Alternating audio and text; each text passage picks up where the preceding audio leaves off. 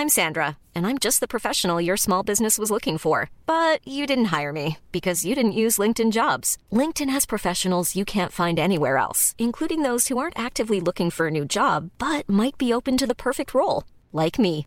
In a given month, over 70% of LinkedIn users don't visit other leading job sites. So if you're not looking on LinkedIn, you'll miss out on great candidates like Sandra. Start hiring professionals like a professional. Post your free job on linkedin.com/people today. Hey, Dave. Yeah, Randy. Since we founded Bombas, we've always said our socks, underwear, and T-shirts are super soft. Any new ideas? Maybe sublimely soft. Or disgustingly cozy. Wait, what? I got it. Bombas. Absurdly comfortable essentials for yourself and for those facing homelessness. Because one purchased equals one donated. Wow, did we just write an ad? Yes. Bombas. Big comfort for everyone. Go to bombas.com/ACAST and use code ACAST for 20% off your first purchase.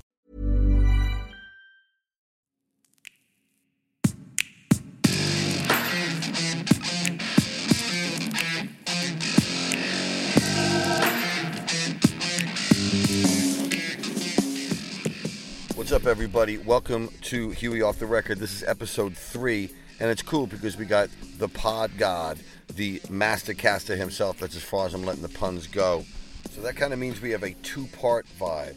It's, of course, the one and only Mr. Scroobius Pip, my G from ways back, man. And I did an episode on his podcast, Distraction Pieces, last week, and he's on mine this week. And you can check it on the Distraction Pieces Podcasting Network. It's a mouthful, G. So this is kind of a 2-part conversation, as I mentioned before. Check Pip's Distraction Pieces anyway. If you haven't, it's awesome. There's so much stuff there. Back catalog-wise, you're gonna be enveloped for a long time with the dopeness because he's a real G and it's awesome. Me and that dude Pip, we've connected for a while, so it was great to finally get around to having these conversations. Honestly, I have to say, aside from all he puts out in the world, music, books, the awesome merch, podcasts, his label, of course, this guy's a true gent, smart, generous, and very real. And I had a great time recording this pod with him, and I hope you guys enjoy it too. A quick heads up before we begin. We're doing a dope merch giveaway for the whole month of May over at HueyMorgan.com. All you got to do is head over there, subscribe to my mailing list with your name and email, and that's it. And you'll be automatically entered into a prize draw with one of the 5 exclusive merch bundles. We got exclusive Huey Off the Record t-shirts, hashtag the People's Champ hats, signed copies of my book, Huey Morgan's Rebel Heroes, and some signed prints of Fun Loving Criminals frontman. That's right, me, because I got him kind of discounted. So do it now. Open up your browser, head over to HueyMorgan.com, enter your name and email, and you'll be in the running for some cool swag. Of course, you know the drill, but I've been asked to repeat it. So if you're enjoying this podcast, don't forget to rate, review, and subscribe. Help us climb up those pod charts and all that good stuff, and we can keep doing these dope pods for you. Okay, let's get to it. Here's me and Pip.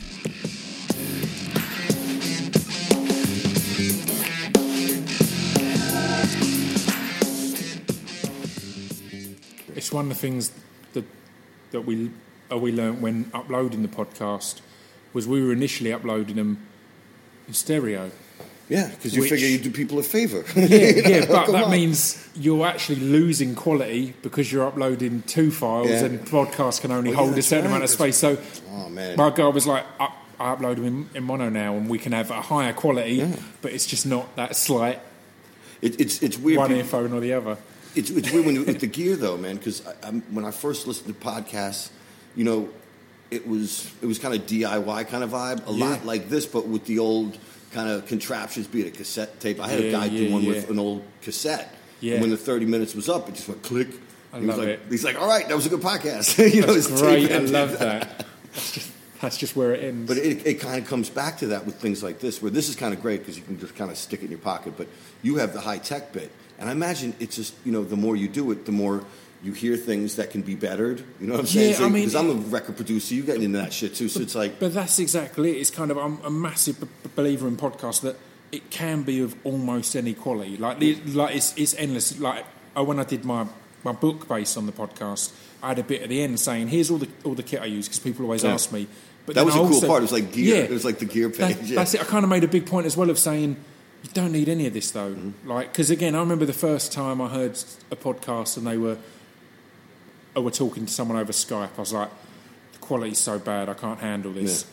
I listen to hundreds like that now. It's kind of if the content's good, the content's good. I remember a Joe Rogan doing one, interviewing Dana White on a plane, just recording it on his iPhone. Oh, really? And it's again tens of millions of listens. It's like it's not perfect, but.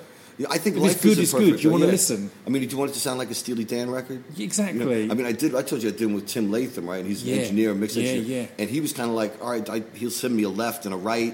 And then he goes, I'll try to mix it down. You know, it's like, okay, but I think we're going to keep the Skype version. He's like, why? I was like, because it's kind of cool. I'm in my man cave in my house in the English countryside, and you're on Long Island, you know. So I think that's kind of cool. Sometimes I guess it's the context that shit's in. Completely. Every time I've heard a podcast that's kind of I've listened and thought it's got issues, it tends to be down to the person producing it is used to producing records. Yeah. So they're trying to get the cleanest vocal possible. Mm-hmm. And the fact is, as we said when you were on mine, we in a bar, there's some good sound, there's some background, things like that is a good thing. It's not about cleaning it out to get this pure vocal. It's how people listen to it as well. Because a lot of times people listen to it on headphones. That's a lot of, like 80% of them, it's on headphones. And that means you're kind of immersing yourself in a different world. Completely. And sometimes those little sounds are great because it keeps the brain involved and like stuff like that. Yeah, coming up kind of in spoken word, I was asked for ages if I'd do a spoken word album. I never did until I did a live one because I was like, every time I tried it in the studio, it felt too dead. There wasn't enough there. Yeah, there wasn't any atmosphere. No energy. Yeah, that's the trip too. Because a lot of times, you know, when we do radio, right? Radio is a good kind of idea because that's like the last intimate medium, really. Yeah, when you listen to radio, you listen into radio. You can have it on the background, but when you listen to it, it's like all there. You're all 100%. Into it. And I was, you know, it's kind of strange, especially when you're trying to catch a moment and there's nobody there. Yeah. It's like being in the studio recording vocals. It's great if like 2 or 3 of your friends there with a 40 and a blind or something like that. Just something. But if you're by yourself, a lot of times it's just you kind of can't bounce it off. I've recorded tons of vocals on my own, and then on mine and Dan Lasak's last record, we were recording in someone else's studio. So it was only the fact that Dan was there and 2 other people. Yeah. It easily across the whole record is the best vocal performances I've done because I'd do one and come out and people would be like, that was I'd be hyped about it, and I'd be like, that's cool. Oh, shit, that's awesome. It hyped me up rather than me going, I think I've got it. Let's do one more take. Do you know what I mean? It gets you there. Well, I mean, that's Duke Ellington said, like, you know, recorded music is just an estimation of the live event. And I guess in the last, you know, since modern music, like all the swing records and shit like that, it replaced live music and live venues. They used to play records for people to dance boogaloo to or whatever back in the 40s and the 50s. And then it was the DJ kind of start coming up in the late 60s and the 70s. And now it's kind of like if you see a band, it's kind of an odd thing. Yeah. Like this venue, we're at the Edition in London. Again, our friends here at the Edition let us hang out in the basement. But to put a live band on here, you'd have to change things. Usually at old school venues, it was a stage. And then for live bands, you just put people on stage. Yeah. Completely, you'd need to bring in the right kit and the right. They look like they got great PA though. 100%, and that's the thing that gets weird, and it's an interesting one as hip hop's kind of developed as well. Because rap for years, for me, I'd go and see rap shows.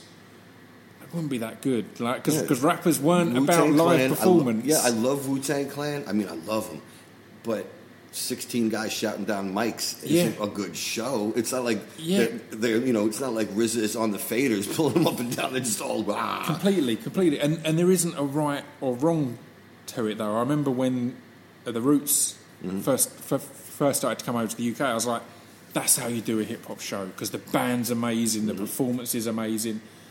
But that's how it's right for them.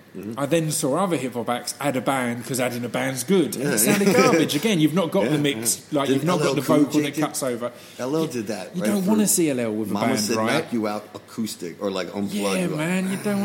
You don't want to hear that. So it's finding the balance. As said, I remember I saw a Run the Jewels a year or 2 ago, and they just had a DJ, but it's just MCs and backing tracks. It wasn't a live band. It wasn't this and that. And it banged harder than anything I've heard. So again, I think that's the thing. People will get into these. Oh, the answer is is a live band, or the answer is this. Well, if there's a problem, that's like it's the easiest thing to say. Like, oh well, you don't have what these guys have. Yeah, and that's always I saw the best hip hop show I've ever seen was KRS-One. Yeah, at I think it was the Tibet concert out in New York on Randall's Island. They were doing the Beastie Boys were headlining. Yeah, he came out. I mean, there were great bands playing, and it was great. It was rock stuff, and then KRS-One came out. And his DJ, whatever they had, it was the loudest shit of the day. Yeah. He came out, he did Sound of the Police, came out with that. And the place just fell apart. Because it's clean. It was just think of that record, just not much going on. It's like a beat, a little bit of a bass line, and that weird sample, right? Yeah. That comes in and out. And he just fucking railed it and did like a good straight 45 minutes and just, you knew everything. So you're like, shit. And it was just nice, loud, but it wasn't like, it was power over volume. But it was just him. He didn't have a hype man, which is another thing. Like, dudes have hype men now. It's like, Rakim didn't have a hype man. No, exactly. I mean, I always loved, I remember seeing an interview with KRS talking about the first BDP record, and all these artistic choices in my mind. I'm like, wow, the beat just goes long at the end and all this. It was like, no, we only had one day in the studio. So the beat had been made. I rapped over it. We didn't have studios to cut it shorter or to adjust it. It was like, that is what it is. So on the tracks, and it's the same with a lot of Rakim stuff and stuff like that. When the beat's going long for ages at the end, it's like, no, that's because they'd made enough to make sure the vocals didn't run out of space, and then they didn't really have the means to cut that down or chop that down or get another day in the studio to do it. It's like, let's put the record out. Because what happens is old school engineers would hit record, point to the rapper, and then go outside and have a cigarette. Yeah. And then come back in 4 minutes later when they knew that the loop was over, and those guys would just be like, what was the end of that Rakim record? We've been in the studio too long, yada, yada, talking about fish and all this kind of shit. Yeah. Talking about girl won't like me because I've been in the studio too long, all that kind of shit, because they had all that time. Yeah. But that's like, I think, the whole point of doing a podcast as well as like being a hip hop dude, it's keeping it, they say real a lot, but keeping it real. Yeah. Essentially how life is. 100%. And that's cool. You have fucked up background sounds. And what do we have? Like the air conditioner in the back today? Yeah, the air conditioning's on. It's a nice joint though. You got to come here at night. Start moving. Yeah, it's nice. We got a lot of cool stuff. Yeah, my boy Ben's been solid with me for 20 years now. Yeah. And he's part of this one and the one in New York. And stuff. Yeah, I like it because it's got the perfect, and it sounds as if we're doing an advert for the place now, but we're talking honestly. It's got the perfect mix of clean and grimy. Yeah. Do you know what I mean? Yeah. It's clean and fresh, but you're not walking in and feeling as if you can't. Yeah. You can't put a drink down or anything. It's it's a good spot. I like it. And it's great because now at both times that we've spoken on podcasts, we've been doing it here at this spot. So the Edition is kind of like our home away from home. It's our little base, yeah. It's our London crib, man. It makes a massive difference, man, when you don't live in London, to have somewhere where you can go and use that space to just talk to people. And I use Acast have got a little studio. I use that every now and then, but still, it's genuinely. I've had nightmares before in a panic of trying to find where I can just. Set up and chat because. Well, you have a little bit more of an extendo rig. But I've got one of these jammies. Yeah, I'm looking into it. I'm getting one. It's and you get a little fuzz bubble to put on the top and stuff. Little pantyhose for the microphone on it. That's the way. I'm going into that. It's got to be done. Well, dude, I did want to ask because the thing that I admire about you, and I think as a lot of people always touch on this about you in particular, right? Is like I have a friend, and this guy DJ Die, from Represent, right? The Boogie DJ. He's my man. He's a producer. I work with him all the time. He was talking about evolving, the word evolving. He's like, we're not getting older, man. We're evolving. I was like, no, evolving is more than just putting notches on your belt. It's about moving forward, but sometimes, like I say, sometimes we're northwest or northeast, but you're moving north. You know what I'm saying? So that kind of thing. When I guess it was from last time we were talking. I was thinking about how you were saying like a lot of stuff I do the label. It's like a labor of love. Yeah. But a lot of things in our life make it possible for us to have labors of love. 100%, man. So, I don't interrupt. But when you first started getting into speaking your mind, because that's what podcasting is. You're unfiltered, and it can be whatever you want it to be. Yeah. Did you ever just say, hey, I'm just going to do whatever I want? And if people grime it, great. 100%. I was at the time. I'd had a show on XFM called The Beatdown, and I did a Joe Rogan's podcast in America, and I'm a big fan of it. And he kind of said to me, he was like, I was saying, I've got this radio show, it's going down well. And he was like, but why'd you do it for someone else? And I was like, well, they're on, it's commercial radio. It's on. He's like, but why'd you do it for someone? He's like, the internet exists now. So at that Rogan. point, yeah, Thanks, Joe. Yeah, he kind of updated me on that. Yeah, that's good. It's evolution, there is the man. internet. But and again, it was exactly that. I was like, I'd done like however many shows. I've been doing the Beatdown for a year or two, and I won a couple of Sony Awards, which was completely unexpected. And I was on a bit of a gap. I was taking a month or two off, and I went into them and said, look, if it's cool with you, I'm just going to go off and do the podcast thing. For me, it occurred to me that everything I was listening to was podcasts. I wasn't listening to as much radio as I used to, and if I was listening to it on Listen Again, and when I'm choosing my own time. So because of that, it took away that reason of being on the airwaves. Do you know what I mean? If I'm listening on Listen Again, that's the same as listening to a podcast. Really, it's independent listening.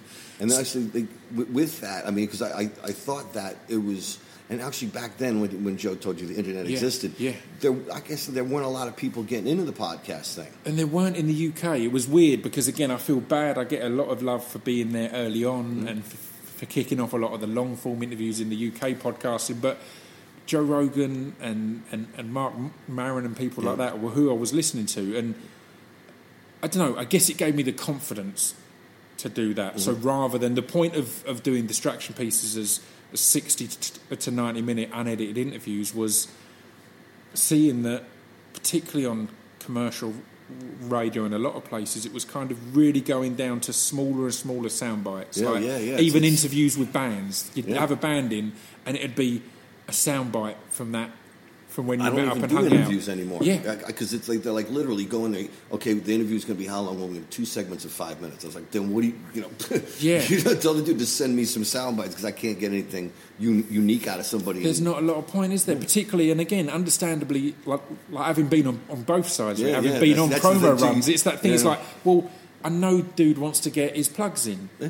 So I need to, if we've only got 2 small bits, I need to allow him that. I can't be kind of, it's my show. What's your favorite colour, homie? And don't tell me about the new record. It's getting those points in. And the beauty, I figured, of long form interviews was you can cover all of that, but no one can stay in promo mode. Yeah, and that's for that long, and that's what makes them interesting. See, I thought when you first came out with distraction pieces, I was listening and I was like, you know what?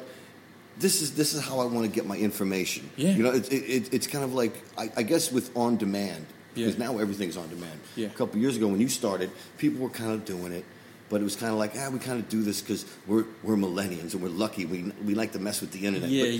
Older folks, people in their 30s or whatever, or 40s, we're like, yo, this is we don't have to watch the news at 7 o'clock, or we don't have to wait for this show to be on. And that was it was groundbreaking because all of a sudden your time is your own. It's crazy, isn't it? Yeah. Yeah. Well, I mean, completely. And radio is a prime example of that. I remember when I was a kid, you'd be tuning in for the rock show or for whatever else at a specific time, and then waiting up for some song to come on the radio so you could tape it. You know, that kind of shit. You're like, exactly. Genuinely, my listening to like the charts was, I would get to start listening after it finished because I wanted to listen on my Walkman or walking around. So the charts would start at 7. I couldn't listen until 8 because I'd be recording it at 7 and not listening, so I can go out and enjoy it on my headphones. And that seems crazy now. That it's bizarre that, I guess it's just the information age. And I look at like my son who's 5.5. He can navigate that stuff without thinking about it consciously. It's just a tool. Yeah. For us, we're like, wow, look at this thing. It's so small. You know. And you can do all this shit with it. So we're still in the wonder years when I think the younger kids are just looking at it as for what it is. But everything on demand, I think. Actually, I was in the gym the other day and they were playing this shitty music. I turned it down. I had headphones on, but I could hear it through my headphones. I turned it down. The guy's like, what's up? I was like, life's too short to listen to shitty music. Damn right. And he's like, well, do you have anything better? I said, no, that's why. I'd rather not have whatever the fuck that is in my brain. Yeah, man. You got to be careful. People talk about nutrition. They don't want to put shit in their body. They eat McDonald's. Nah.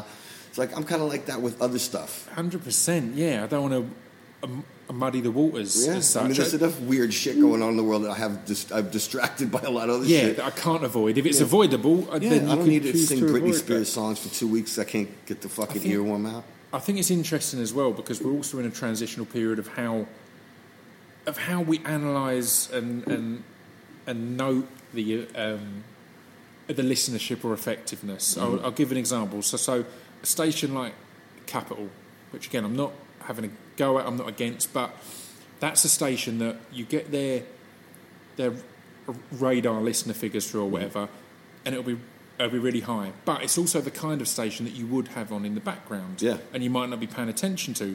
Whereas a podcast or music or things like that, the listenership may be lower than Capital, but the follow through is a lot higher. Because if you're listening to a podcast, it's because you've chosen to. It's on at that point, and you're giving it more often than not your full attention. Anytime I'm listening to a podcast and I realise I've drifted, I'll generally rewind back because I'm like, what's going on? I mean, I've missed a bit of a conversation. So you don't do that with, as said, a more pop commercial radio. It's just there. It's on in the gym. It's there in the background. It's that dude who's like, I just want something on while I'm lifting weights and looking in the mirror. I can understand. Like, I'm just trying to do my cardio, man. I ain't trying to hang out and dance while I'm trying to fucking do my cardio. Yeah. But it's with that, I think that's why podcasts, people are very personally involved, as you said, because they're kind of, it's undivided attention at certain points. Now, I think that actually makes the connection. Yeah. I don't know if it's maybe on a different frequency than you would if you go to a movie or if you watch something on TV. Completely. Because you said if you drift, you rewind because you want to be in the moment, in their moment, which is kind of trippy. But that's kind of a cool thing that people actually care again. Because there was a whole point where no one gives a fuck about anything. Everybody's too blasé. They were like, I don't care. What about this new Drake record? I don't care. Yeah. The whole kind of the trend of I don't know what the swearing policy is, but the trend of zero fucks given and stuff like that. It's like it's cool to give some fucks sometimes, man. There should be some stuff you should care about. It's like it's great that you're chilled about this, but there's some shit going on that you should maybe give a few. There's a lot of shit going on. Like what was it, that song "Whatever"? Right, the United States of Whatever. That pretty much summed up a good period of time. Yeah, and now everybody's giving a shit, but it's also they're not letting other people give a shit about stuff they don't agree with, which is kind of weird. But that's like you're saying about transitional. Yeah, I think that's what's going on right now because we are kind of at this point. And there was this dude Ray Kurzweil, the dude who made the keyboards. I talked about this. I told you about this book, right? Yeah, the Singularity is Near, and I think I checked it after I hung with you again. I was like, I can look some of these graphs because he's got graphs and shit in the book. You're like, fuck. But you get your slide rule out and you read it 3 times and you're like, holy shit. Yeah, this is pretty interesting. That now we could be 10, 15 years away from like. Literally, instead of having a phone or a recording device, shit could be installed in us, like biology and technology, like seriously coming together. So I always find the transition is a lot of people fighting the obvious stuff like racism and sexism. Yeah. Because at the end of the day, we kind of know what's right, and like the collective us, that is fucked up. We can't be racist. That is fucked up. We can't be sexist. But we still do it. Yeah. And that's the thing. I think. Is the thing that's shifting out. So people stopped caring because they thought everything would just happen without them caring. Yeah. And it did. And now they realize they didn't want it to happen that way. The problem... It's like remorse. Completely. But the problem starts to come in when people are caring almost for the sake of caring or to be seen caring. Because all of them subjects, they're nuanced, man. They're insanely nuanced. So... A racism or any of these. So if you're jumping straight on, this person has said this, therefore they're a Nazi. Yeah, no, I've heard Nazi get thrown around a lot, man. People are. And again, it is stuff that you need to be keeping in check and keeping an eye on. But equally, you need to be aware that there's variation. I always remember seeing. I think it was on a Bill Burr stand-up. He was saying, him saying. I'm the right amount of racist. And again, it's a weird saying, but he was saying, if I go into a Chinese restaurant and I look back and the chef's white, I'm not happy. I want a Chinese guy making my He's like, that's technically racist, but he's like, I'm the right amount of racist. He's like, so it's finding those, it's being comfortable with expressing those nuances and and learning from it. I think what's important to note is that it's kind of like when he says the right amount of racist, right? The people get really like there's this I see these news shows and they say outrage at. And it's like, outrage and Nazis and shit like that. I mean, when I grew up, man, I don't know if it's similar. How old are you, bro? I'm 35. All right, so we're about 15 years different, right? So in any event, when I grew up, like Nazis and racists, that was some big deal shit. Those are big money issues in my neighborhood, right? Yeah. If you were a Nazi, you could get got. Nazis was a bad thing to call somebody because that means they were like Nazis for the real, not just somebody who didn't agree with you on a forum, right? Yeah. And racist, that was a big deal too. And it just seems like I've heard that word so much lately that it's like I don't want people getting desensitized to 100%. Being called a Nazi, That's a great point and a great example because I'm not a violent man at all, but there was always, I think I've said it in interviews before, I've said it online, there was a journalist at one point, I can't remember his name now, but I used to keep note of his name, that I'd said, if I ever meet him, I'm going to punch him in his face because just to bring context into the fact that we live in the real world, because he'd written some review and in it he'd said that I was racist. And he was saying it because in another interview I'd picked a handful of rappers I recommended and they were all white, I think. And again, it was like I was listening to a lot of white rappers at that point. That doesn't mean I didn't come up on Rakim and KRS. It's like there's some underground guys I'm trying to push. But all this, and my point at that time was I'm defensive about stuff like that. That's a serious thing. I've got... That's a big ticket issue, I've got a lot of races and cultures within my family, so I'm very... I've got little cousins that the thought of anyone being racist to them, it flips me out. So likewise. So someone calling me racist, I was like, right, if that happened in face-to-face in real life, then you might get knocked the fuck kick out. Off. And that was it. You say it nicely, but somebody get fucked up. 100%.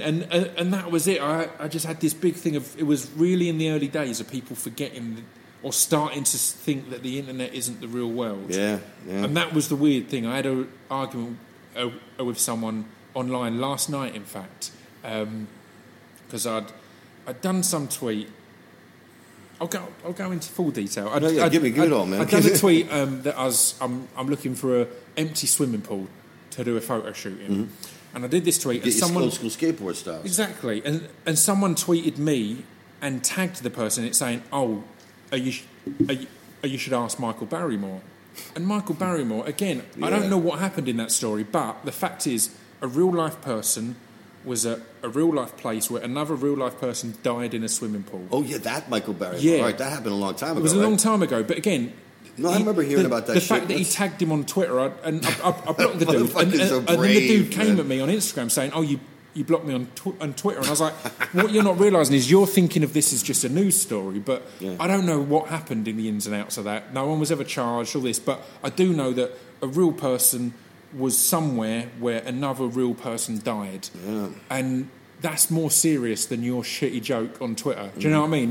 Let's make... If he'd just tweeted me saying, ask Michael Barrymore, I wouldn't have found it funny, but I wouldn't have blocked him. But the fact he tagged the dude, it's like... Oh, the guy who... Yeah, he tagged the guy who was there. So it's like, you're bringing up something horrible into someone's life. Ain't got no class anymore. I think exactly. That's a lot of, and that was the thing. The guy who came at me again on Instagram, he then deleted all his... After I messaged back kind of saying, look, here's why. It's like, these are real people. He deleted his thing and deleted his Instagram account, weirdly. But again, I think people do need reminding every now and then that these are real people in the real world. What would Bronx do? What would Bronx do? Exactly. Don't go anywhere, because in this digital age, we can find where you went anyway.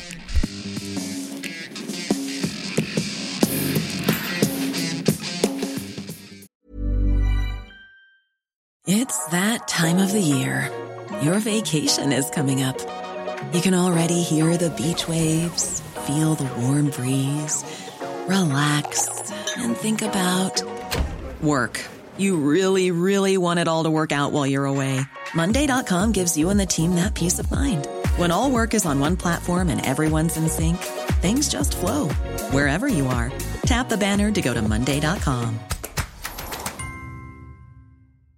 Ready to pop the question? The jewelers at BlueNile.com have got sparkle down to a science with beautiful lab-grown diamonds worthy of your most brilliant moments. Their lab-grown diamonds are independently graded and guaranteed identical to natural diamonds, and they're ready to ship to your door. Go to BlueNile.com and use promo code LISTEN to get $50 off your purchase of $500 or more. That's code LISTEN at BlueNile.com for $50 off. BlueNile.com, code LISTEN. There's never been a faster or easier way to start your weight loss journey than with PlushCare.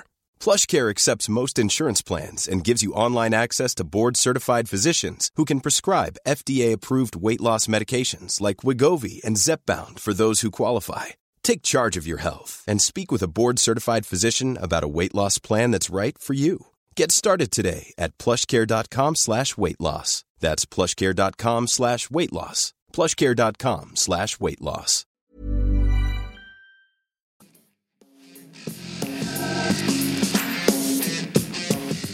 Now, I had to get adjusted. I mean, I think I told you about it a little bit last time, but like, just my whole life up until, probably since I guess the late 90s when social media started coming up and in, I had no idea that would obviously take such precedence over our daily lives. But people go out at it, and like you say, they feel a certain way about something, but I don't know if it's actually like if they're really feeling that way or they feel compelled to do that for some kind of like scorecard in this whole like social media game.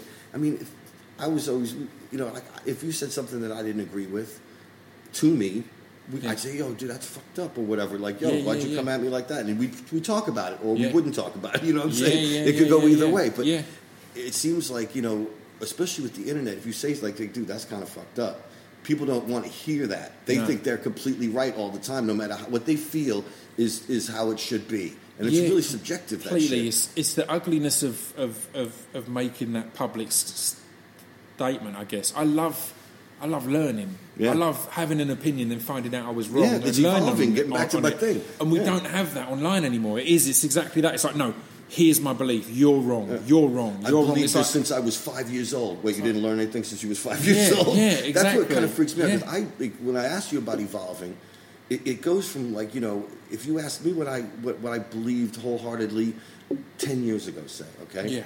Things have evolved. Things happen. People change. I became a father. My perspective changed. Things shift. That's just me personally. And that's like a lot of evolving. You know what I'm saying? Yeah. And like we're coming from being in the rap game to now, I mean, you're obviously, a legendary podcaster at this point, but it's also, you had to evolve into actually almost being a referee for idiots sometimes, right? Completely, man. Completely. And again, it's picking your battles there. But you will have the same as me is again, completely right. My views and opinions have changed hugely in the last 10 years. But the awkward part of that is us recording music in that time. So you're going to have stuff that you've got on record in your lyrics that people will go, yeah, but you said this. It's like, I know I said that. I've developed since then. And again, wasn't in a fucking hermetically sealed case. That's it.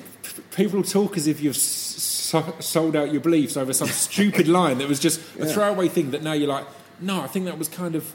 I don't really agree with that outlook anymore. And they're like, well, you said it. It's like, think of every conversation that you've ever had in the last 10 years. It just happens that some of ours were documented and put on a little disc.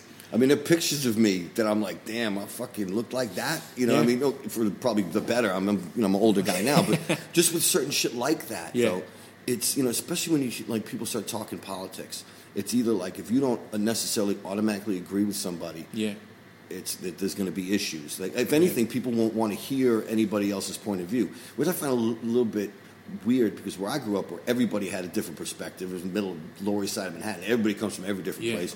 We all talked about everything else because that was important. And I think when people don't talk, and I guess dialogue stops, and people call each other Nazis and racists, and it just inflames either side. I did a post about that girl. There were some photos in Birmingham of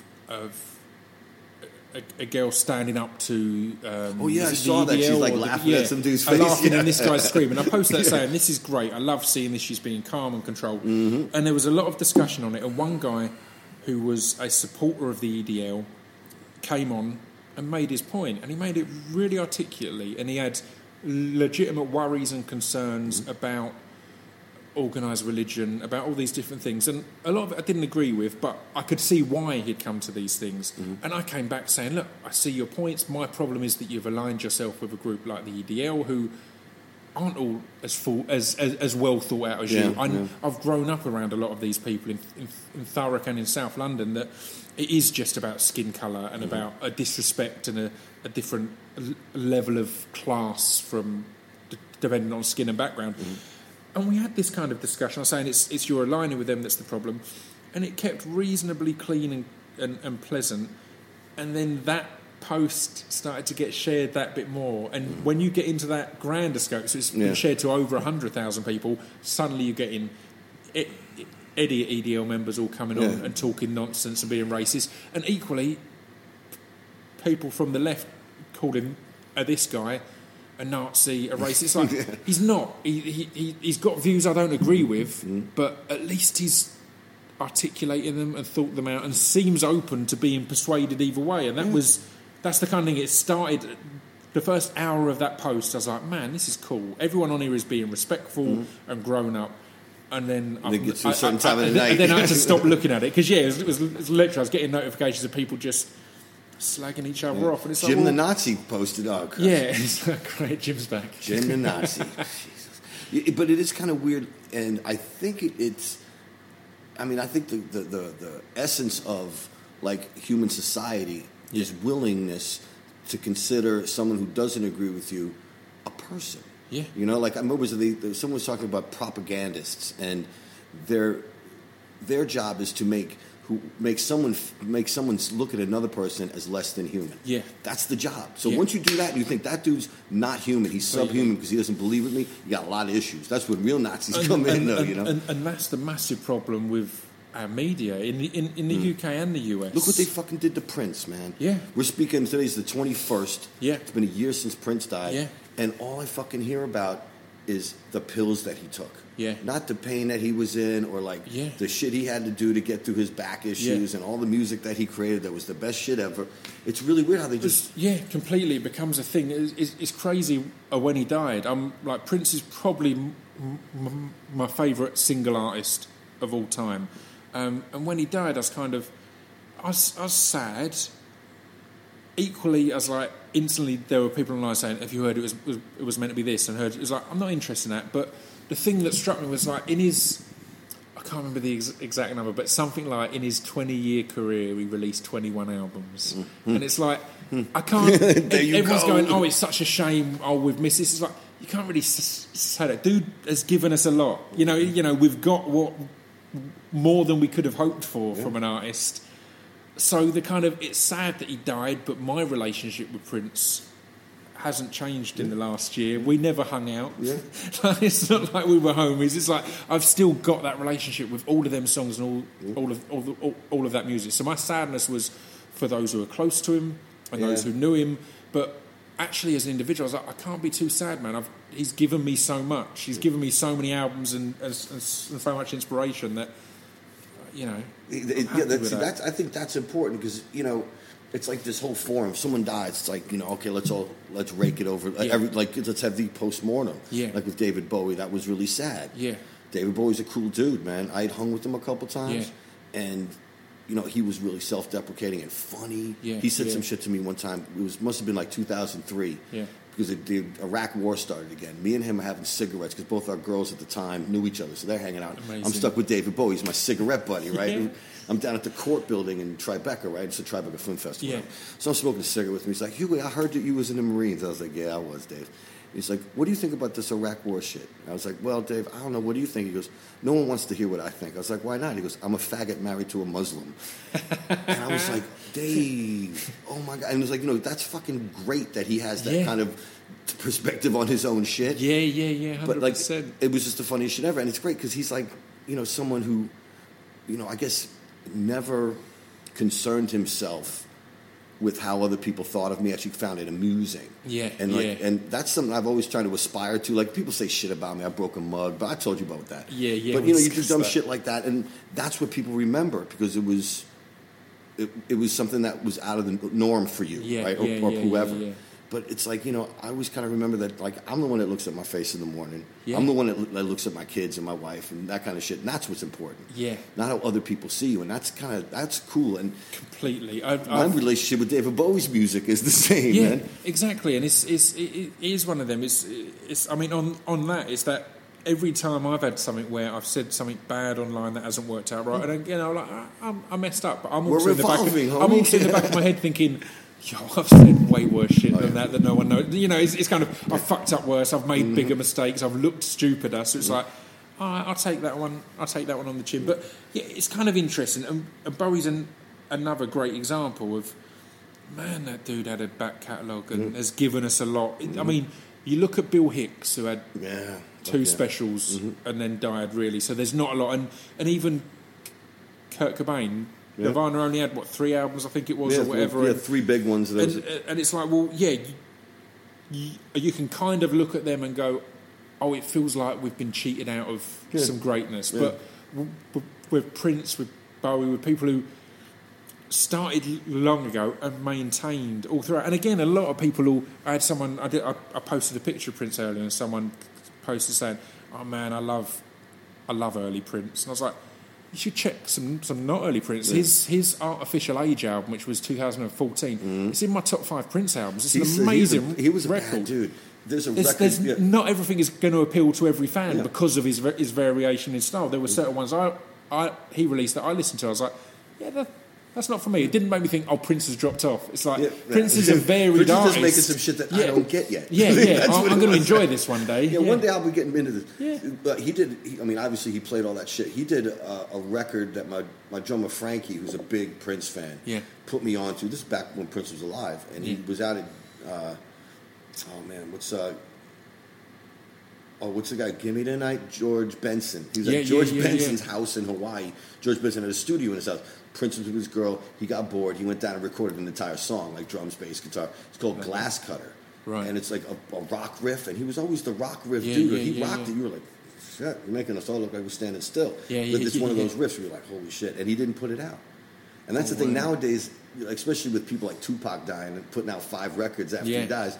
That's what's happening to Prince now, man. We're getting a new Prince record. Because but we're listening to shit he didn't want us to listen to, man. I remember hearing an interview with Kevin Smith, and that was great. He directed a full video for Prince, and then Prince just went, all right, cool, bye. Yeah, thanks, and man. it's just in the vault. And it's like, he shot a video for almost every track he's ever released. Yeah, that's amazing. It's not coming. It's like, that's exciting as to what's coming. And again, you hope that Kevin Smith sits in the right hands and all this kind of thing. But still, that's exciting. That's good to know that's Prince happening. or no Prince. There's a lot of stuff that could see the light of day. You know what I did hear, though? They had the lady who's the head engineer at Paisley Park. Yeah. She was getting interviewed right after he died. Yeah. And she said she was telling a story, and she was like, yeah, we were recording one day in the 80s. Like, she kept it real vague.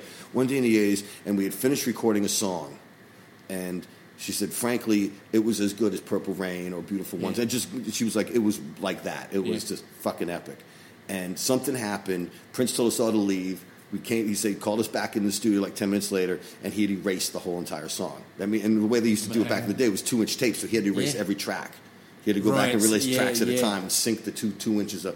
He really wanted that shit gone. Yeah. So this is a dude who would like take a shit and then just throw it over his shoulder, and the engineer lady would have to catch it, tape it together, and he didn't want this shit coming out. So it's like we're hearing... I don't know if I want to hear all Prince's kind of like... Completely. It's incomplete thoughts or incomplete thoughts. It's a weird one, because, it's a tough balance, isn't it? Because... My relationship stuff that he didn't want to release, but stuff that he kept. He kept it. Up. And stuff like that. It's like there's a balance. It's like, I'd love it if someone that was close to him and musically on the same kind of plane could go in there and select and produce and go, right, let's put this out, let's not put this out, let's put it... I think she's doing stuff. I think she's actually, because she was like the lady who was closest to him like that. Yeah. I think she's in charge of a lot of the stuff that's getting released because it's doing through Paisley Park, so I think she's still on it. But it is trippy, man. And I did want to, before we kind of wrap it up, but I did want to talk about one thing about the calm zone. Yeah. Because that's something that's really important. We touched on it last time. I was talking to my wife coming out here. She's driving to the station. I was like, I really like about Pip is that, we talked about, like, things that I don't really talk about with people. And I think it's because we both got involved in the Calm Zone, which is a magazine about living miserably, the fight against living miserably for men. Completely. It's important. And recently I saw that Prince Harry started talking about him having himself to go to some counseling when his mom died. Yeah. And it didn't happen for 20 years or something. Yeah. So I wanted to talk to you about that. Like when I obviously if something happens to you, the hardest thing for guys, men to do, is to actually ask for help. Completely. And this is crazy time in here actually, and it's hugely there's synchronicity here.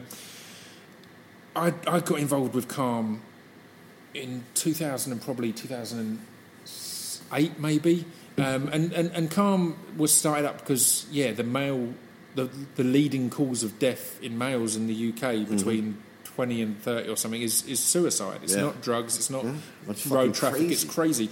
And the reason I had a big connection with this, April 25th, which is next Tuesday, is the anniversary of my mate Jamie, who died when he took his own life when he turned 21 on his 21st birthday.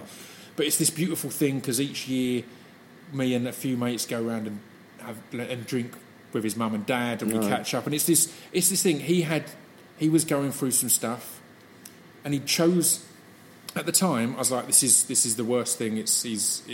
He needed help, but then you realise, well, a suicide in itself is a confusing and weird thing. I'm now at peace with his choice because he didn't get the help he wanted, and from the sounds of it, he set himself a date. He said, if it's not sorted by my 21st birthday, I'm done with this. Do you know what I mean? It's selfish on my part to say, no, you should have kept going. If he's done, he's done. But we meet up every year on the 25th, and it's genuine. It's my favourite day of the year. It's a beautiful thing. We meet up and we remember, and we go and sit on a bench that we got a plaque for him that says, "This view's for everyone," because he was a big fan of your record and that album. Yeah. Wow. And that's why we've got that on the beat on the bench, and it's this beautiful thing. That's why it's a weird synchronicity thing. It's like I'll be going there on Tuesday, But I got involved with Calm because of that, because it's something that isn't discussed enough. And I remember when Jay died, I was like, I didn't know he was in this bad place. I didn't know it was that bad, and I felt guilt because, as mates, we all take the piss out of each other and rib each other. So I'm sitting there thinking, so maybe that time I was taking the piss out of his jacket, maybe that was serious, going into his head and taking it serious. And it's because of a lack of conversation, and it's why in my music and on the podcast and with Calm, I've tried to talk about this stuff as openly as possible, because the fact is, that's fine. Like it's one of the oldest things. What people it seems to be, number one, a very British thing because of the stiff upper lip. But just a manly macho thing. And the fact is, going back to cavemen or people living in villages, you'd go to the shaman or the elders. He understood because he's been advice. there. We've got in this world where we're all connected through social media and everything else, yet we've never been so insulated at the same time.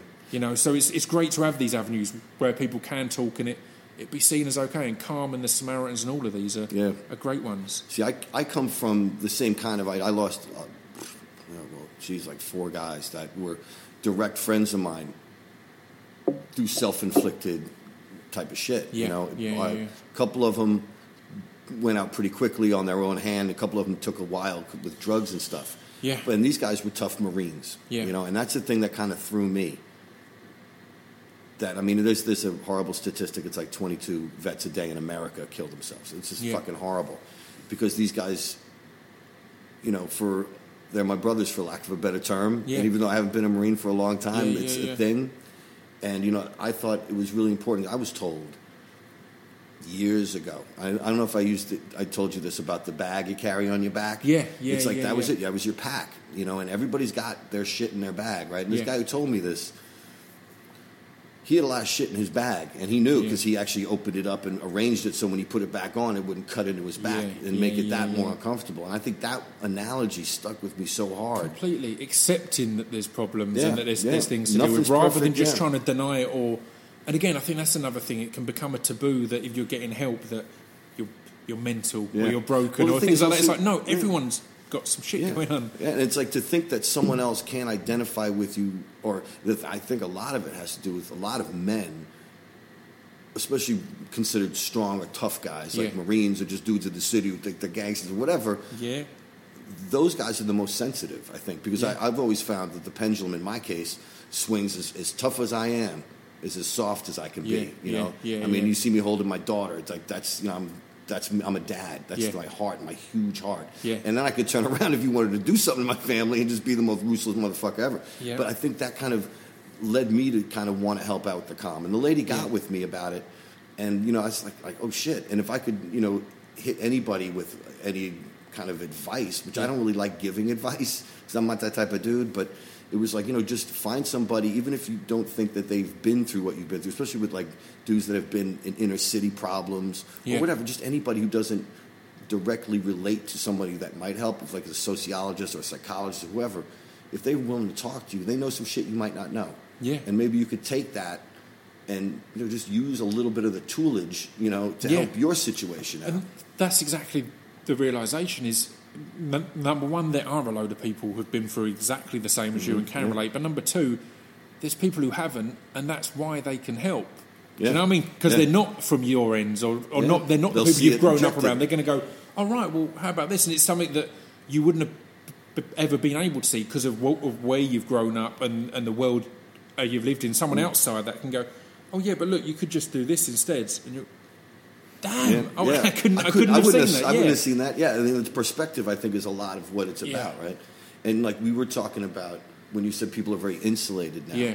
And that is the case because it's almost as if, if you have a problem, why can't you just go on Google and find the answer to that problem? Yeah. Well, sometimes it's actually human contact that you need. 100%. And being vulnerable, and that's a thing for men, being vulnerable is not a weak thing. It's not, it's not something that's bad. Sometimes you have to be to understand the world. Yeah. And like we're all here for a very fucking short period of time. Yeah. It's like I said, it's life's too short to listen to shitty music. Yeah. Life's too short not to know yourself. And that's the thing that's key as well. I was talking to a friend a while back, and they kind of they hit me up and said I'm going through some rough times, and it's not someone I know that well. It's kind of someone I've met through being who I am online or whatever.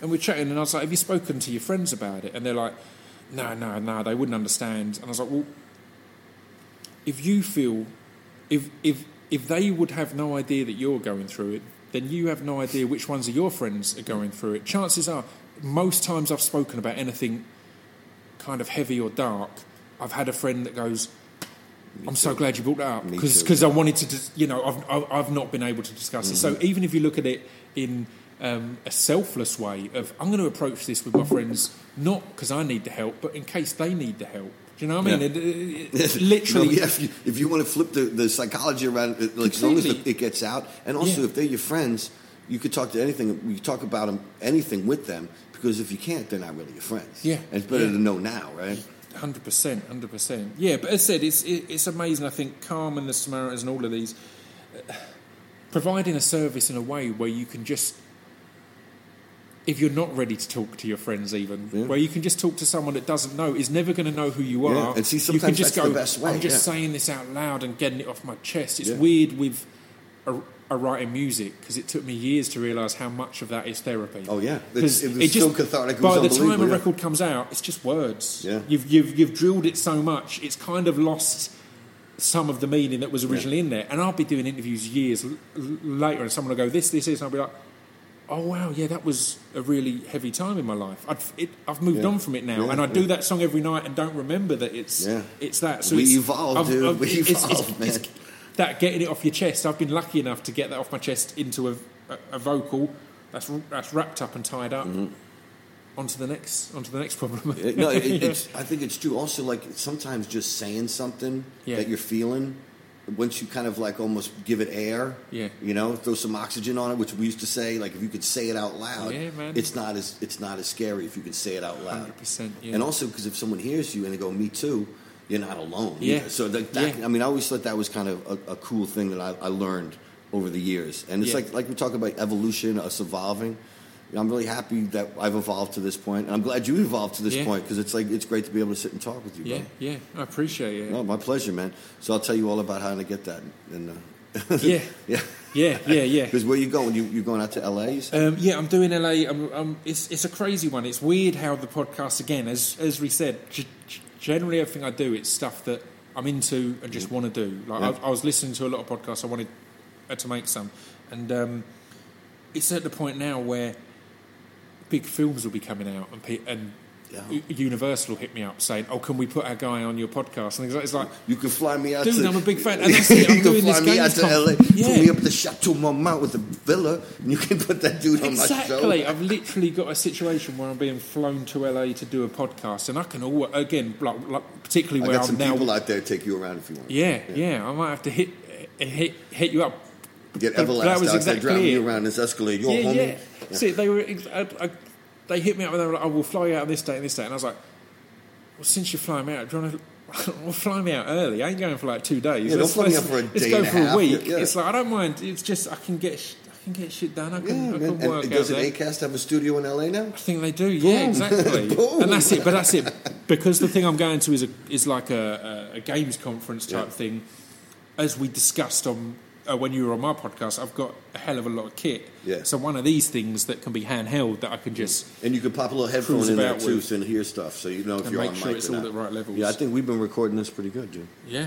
Well, dude, I'm glad you take the time out to hang with me, man. You're a good dude. I appreciate it. I've always understood that where you come from is a good place, and now I know that place better. But yeah, no, I appreciate it, man. Thank you very much. I'm glad you're into podcasting now as well. Hey, man, you're welcome to the family.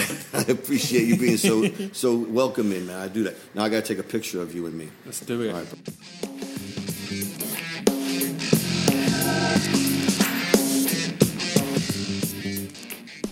So yes, we got deep and real on that one, and I was honored to be on the pod with Pip, man. Next up, we have Danny Clinch, another longtime buddy of mine and rock and roll insider. He's a legendary music photographer and Grammy-nominated director as well. He's worked with everyone from Johnny Cash to Tupac, Bjork to Bruce Springsteen, Willie Nelson, Tom Waits, Pearl Jam, Foo Fighters, Dave Matthews, President Barack Obama. You're getting the picture, right? This guy is all that. So until next time, don't forget to subscribe to the pod. That way you'll never miss an episode. And be nice. Leave us one of them 5-star reviews while you're at it up on iTunes. And until next time, y'all stay classy.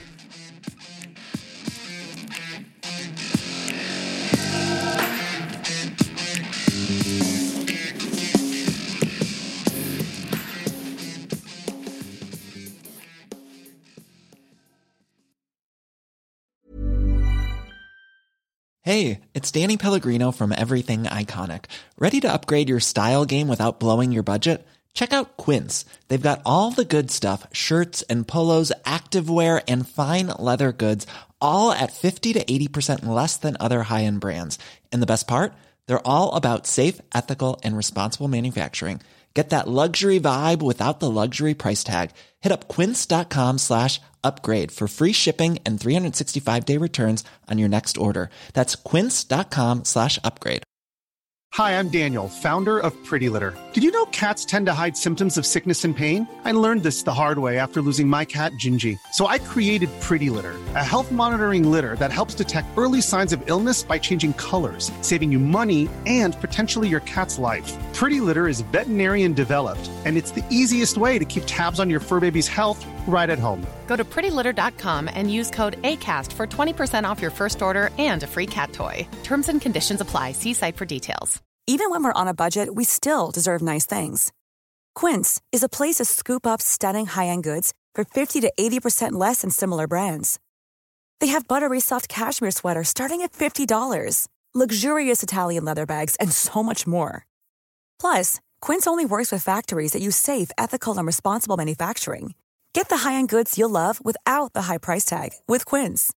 Go to quince.com/style for free shipping and 365-day returns.